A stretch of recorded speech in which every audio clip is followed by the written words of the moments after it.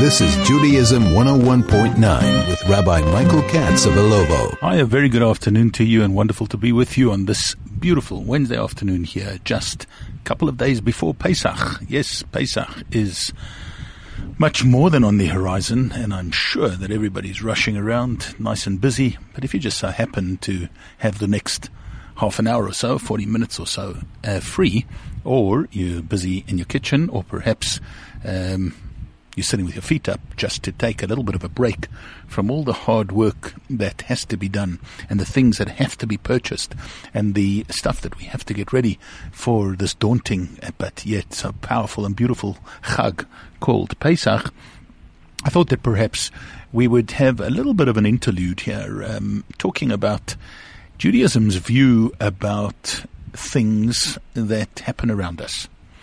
And yes, I am a fairly avid cricket fan, although I don't get to watch that much, but just the ability to follow it perhaps on Cricinfo on the internet and so on makes for some very, very fascinating and interesting reading, particularly over the last few days, where we have seen the most incredible events unfolding with what has now been known. I mean, if you just go onto Google right now and you put in ball tampering, which is a very, very fascinating topic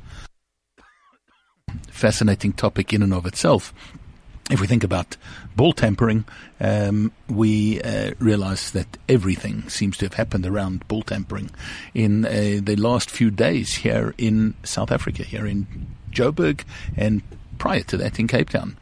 And what do we learn from it? What is the Jewish view? I'm not going to give you perhaps the Jewish view of ball tampering, but the Jewish view of all the events that have unfolded, and what do we learn from it?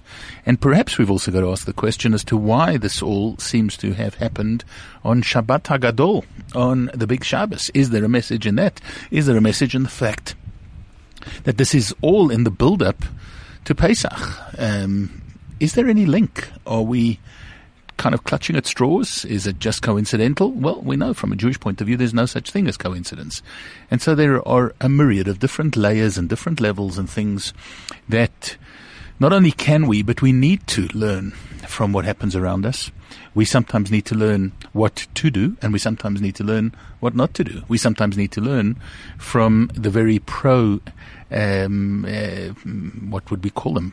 Protagonists, the people who are giving us good and great examples. We need to sometimes learn from, I guess, the antagonists and from the negative side, from those who teach us certainly how not to behave and what not to do.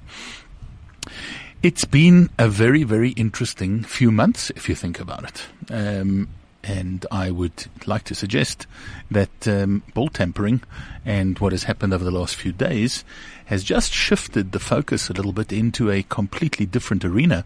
It's taken us into the field, if you wish, of sport. It's taken us into that realm. But are we not talking about very, very similar things when we've been talking about things like state capture, and when we talk about the influence of powerful politicians and people who themselves have been called off, have been told to resign their positions, even those of president of the country, and all the incredible links that there are between that. And then, of course, the Jewish community was thrown into turmoil over the last few weeks with some terrible findings when it came to kashrut, when it came to kosher kitchens and so on. And was that not just a manifestation of all the same stuff? Ball tampering, as well as the aftermath of the ball tampering and all the cover-ups and all the things that people use and try to do to exonerate themselves and so on throughout all of these scenarios. And then now just a shift of focus as we look at and as we put under the spotlight what happened on a cricket field in Cape Town on this last Shabbos, on Shabbat HaGadol. Well, I think that perhaps the answer really is, as we said before, that everything that happens in and around our environment, everything that happens out there in the world, is there to teach us something. So a basic of Judaism, if we're talking Judaism 101.9, is to learn from everything. We need to learn from every individual that we come into contact with. We need to learn from every person who we see and we hear from. We need to learn from the way that people behave, good, bad, and ugly. And we need to learn so much from all of the things that have happened over the past while in our own environment, in our own country, and all around us. It is pointing us in a direction, and it's giving us some invaluable lessons, not only in life or in behaviors, in honesty, in integrity, in thinking about our relationship with God, in thinking about the power of authority, in thinking about the ego and how the ego gets in the way of so much and enables the Yetzer Hara, enables the evil inclination to make us do all the things that we wish afterwards that we wouldn't have done. But it kind of fudges and smudges all the ends and all the beginnings of those actions and turns us into the people that we would rather not be. And how do we thwart that? How do we stay away from that? How do we ensure that we remain pure, that we remain moral, that we remain committed to our ethics and our standards, and that we retain the dignity that is demanded of each and every one of us as card-carrying members of the Jewish people. So let's think a little bit about some of the points that I found particularly fascinating, and let's try and extrapolate from there some kind of limud, something that we can learn from in order to integrate it into our lives, as well as perhaps some very important, fascinating links to Pesach, to this time of the year, and what our Pesach festival is really all about.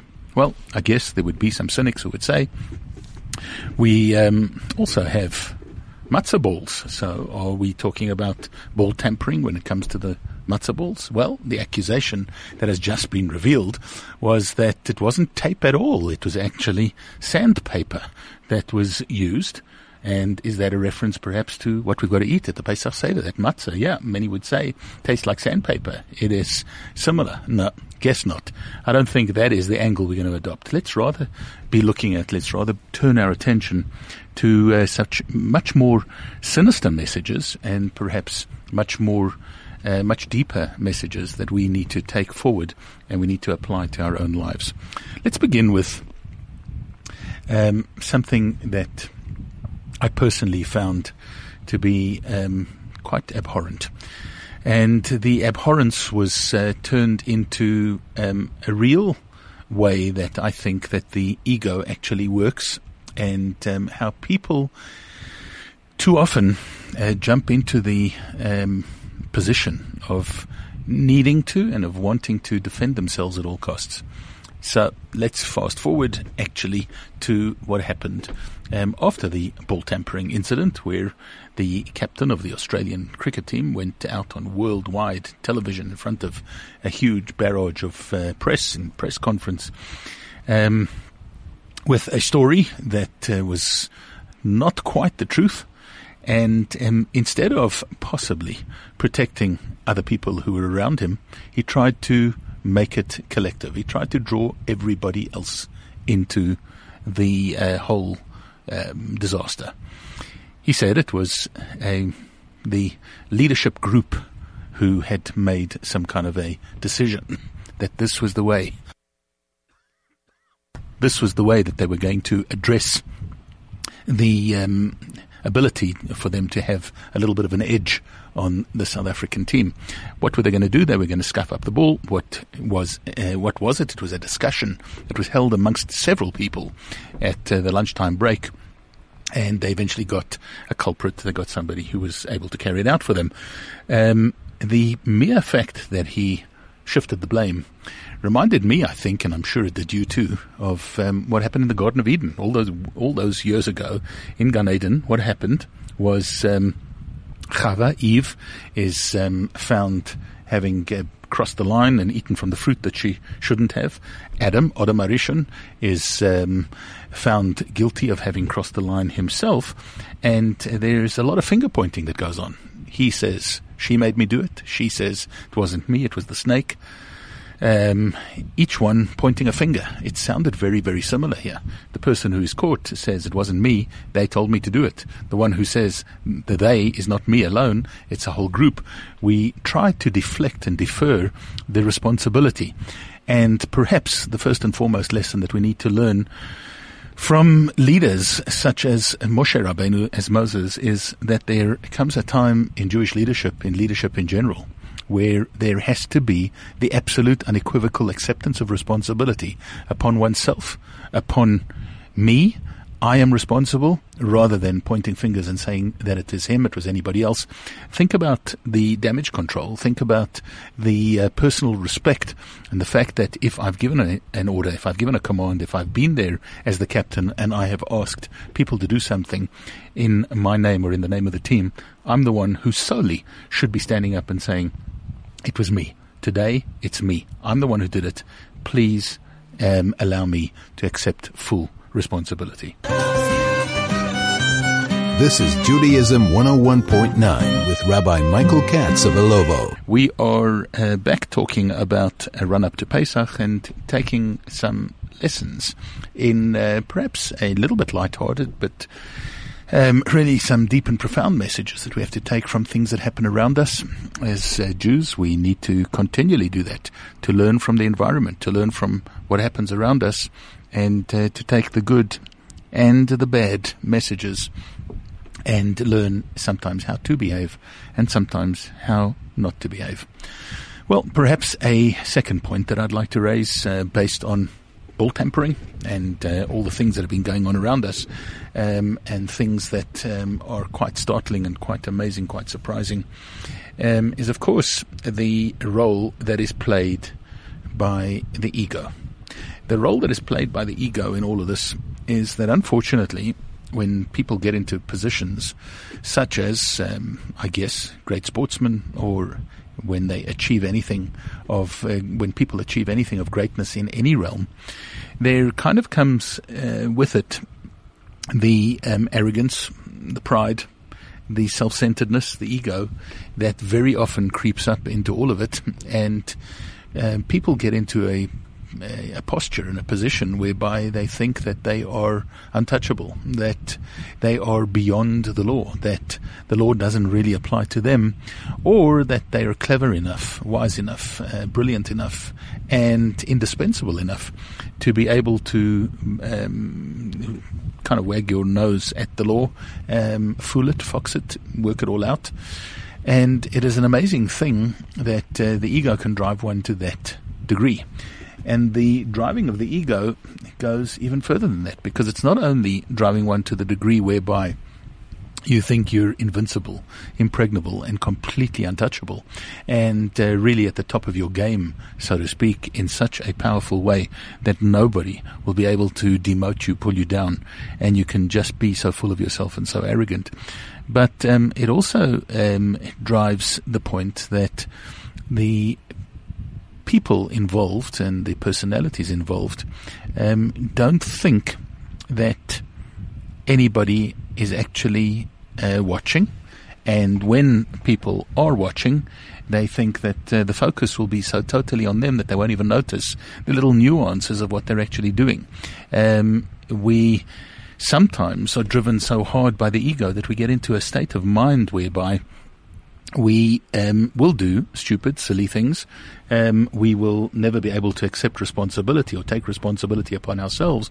But at the same time, we will also reach the mark of actually thinking that God can't see us either. If you think about it, what happened in the horrible or quite fascinating cricket saga of the last few days, there were cameras. Cameras were trained on the players, and they knew that. And they knew that there were lots and lots of cameras at the cricket ground, and that they could pick up so much, and that somebody somewhere, and there was a great likelihood of being able to pick it up. But that was their whole modus operandi. It was, how do we ensure that we're not picked up on camera? Now, there's something very, very sinister about that kind of a thought. Because, number one, had they not been picked up on camera, they would never have been found out. They would possibly have continued to cheat. They possibly would have continued what they must undoubtedly have been doing for a long, long time, and had gotten away with it from time to time, and therefore were continuing on the same track. But the idea that if I'm not caught on camera, that then it is permissible, is a seriously flawed argument from a Jewish point of view, because we've got to remember that the reason why we keep mitzvot, the reason why we do things the way that we do them, is not because others may notice, or because we may be caught on camera, or because we may be caught out, and therefore, as long as nobody sees, I'll just sneak something that I shouldn't be eating or I shouldn't be doing. I'll cheat a little bit on Shabbos, as long as nobody sees, because after all, isn't it just about my public persona, my ego, and all the things that people will think and say about me? And how wrong that kind of an attitude or that kind of an argument actually is. Because from a Jewish point of view, undoubtedly, certainly, and obviously, we need to focus completely, directly, and entirely on keeping to the law, keeping our Torah and our mitzvot, not because there may be cameras, and not because there may be policemen, and not because somebody may find me out, the camera may be focused on me just when I'm sandpapering the cricket ball. No. I am watched all the time by the Almighty, by God. I need to make sure that I realize that I'm seen all the time. There is nothing that is beyond God's scope. And I've got to remember that if I have that fear of God and that understanding of the fact that Hashem is watching at all times, and there is no time, not even in the darkest recesses of the privacy of my own bedroom at night, am I hidden in any way from God and from godliness. Just that alone is a huge, huge statement of just how aware we need to be of the fact that this is not about a relationship with a TV camera, and this is not about a relationship with other people, and it's not about a relationship with the way that people are going to judge me, but it's rather that I'm doing something for a much higher purpose. And everything that I do is there, it's documented, it's recorded, good, bad, and ugly, and that I am totally responsible for all of those things all of the time, even the things that I have, so to speak, done in private and that nobody actually knows about. Isn't this a big part of our campaign that we run every year when it comes to Rosh Hashanah and Yom Kippur, the days of Aseret Yemei Tshuva? The whole concept of Tshuva is for me to reveal and to bring out the things that I know that I did and that nobody has ever found out about. But that between me and God is still a blemish on my soul. It's still something that I need to ask forgiveness for. It's still something that I need to rectify, to fix, without which I cannot move forward in this life of my own. So, the idea of the ego getting in the way. When we think about the concept of Pesach, is not the very epitome of Pesach all about the getting rid of chametz. What is chametz? What is chametz?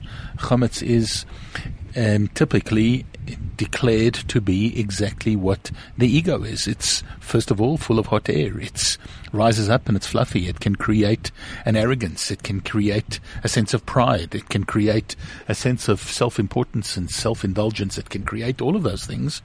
And when it comes to Pesach, we say, you know what, from time to time we need a bit of a reality check. We've got to be brought down to earth. At times it can be very crushing on the ego, but at times it just needs to be that drawing down of or deflating the ego in a way that only the matzah and Pesach actually can. Because with that we gain some kind of a liberation. We are trapped sometimes by our egos. We are trapped by all these bonds of arrogance and pride and self-importance and thinking that the reason why I am as they might have thought, the best batsman or the best cricket player or whatever it may be, in my own eyes, is all because of my own doing. It's because of my own hard work, and it's because of everything that I've done. And Pesach comes along to remind us that without God and without His hand in our redemption, without the miracles that He did for us, that He wrought on our behalf in order to get us out of Egypt, that we would be nothing without all of that. And so therefore, the idea of deflating, of breaking down that arrogance, of taking away from that ego, from that pride, from that self-importance, is very much a part of the Pesach story, of remembering that the redemption wasn't just way back then when we got out of Egypt, but sometimes we need a personal redemption, the redemption from all of those things that bond us, that bind us, and that make us sometimes uglier than we actually should be, sometimes not nearly as nice as we should be. And is that not really one of the things that we've got to learn from the Pesach experience?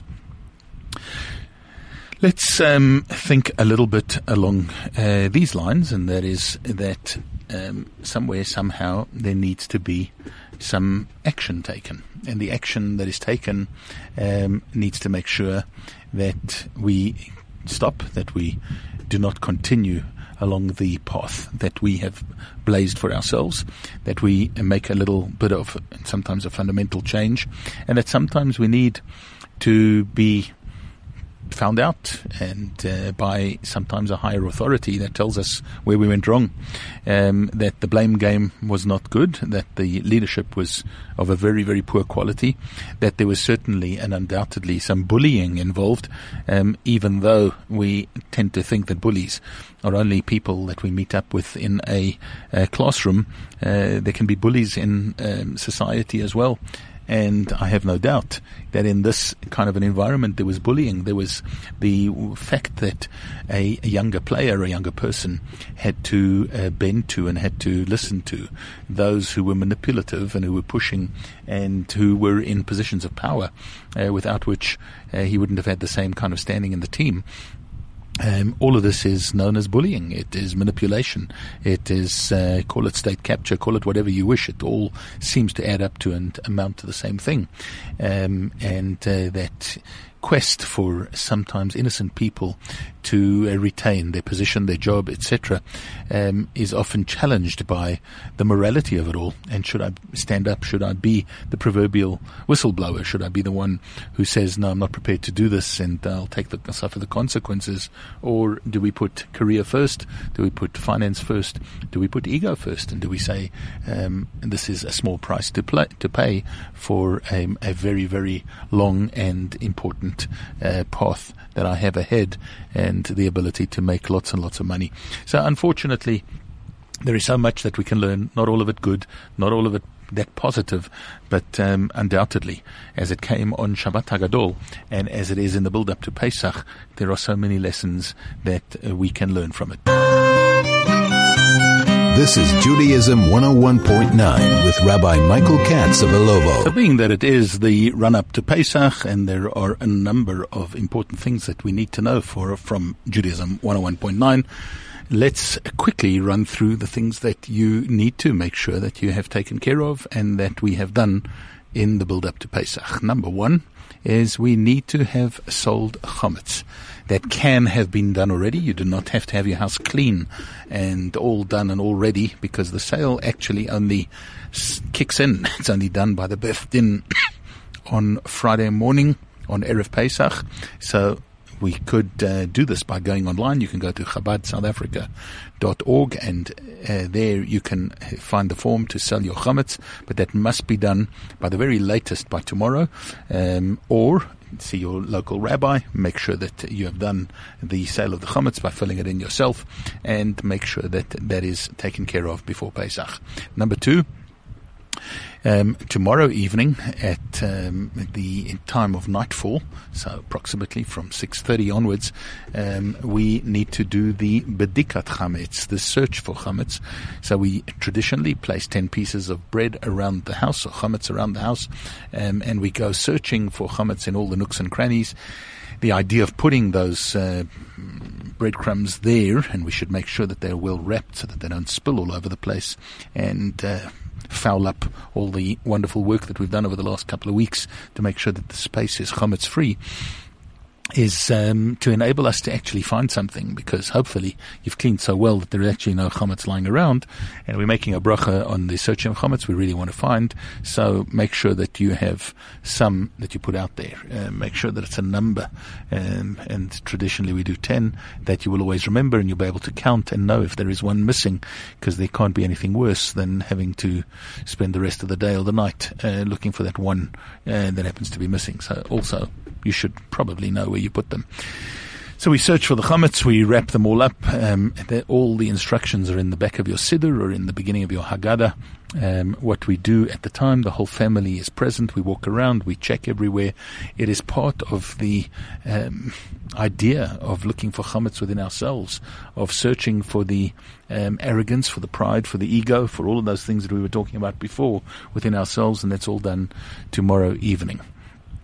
The chametz is then officially sold by the Beth Din on Friday morning, but Friday morning till approximately 9:45, we are still allowed to eat chametz, but from that time onwards, no longer may we eat chametz. So on Friday morning, no chametz from 9:45 onwards, and also from then onwards, traditionally, or actually the whole day, we don't eat any of the things that actually are contained in the Seder.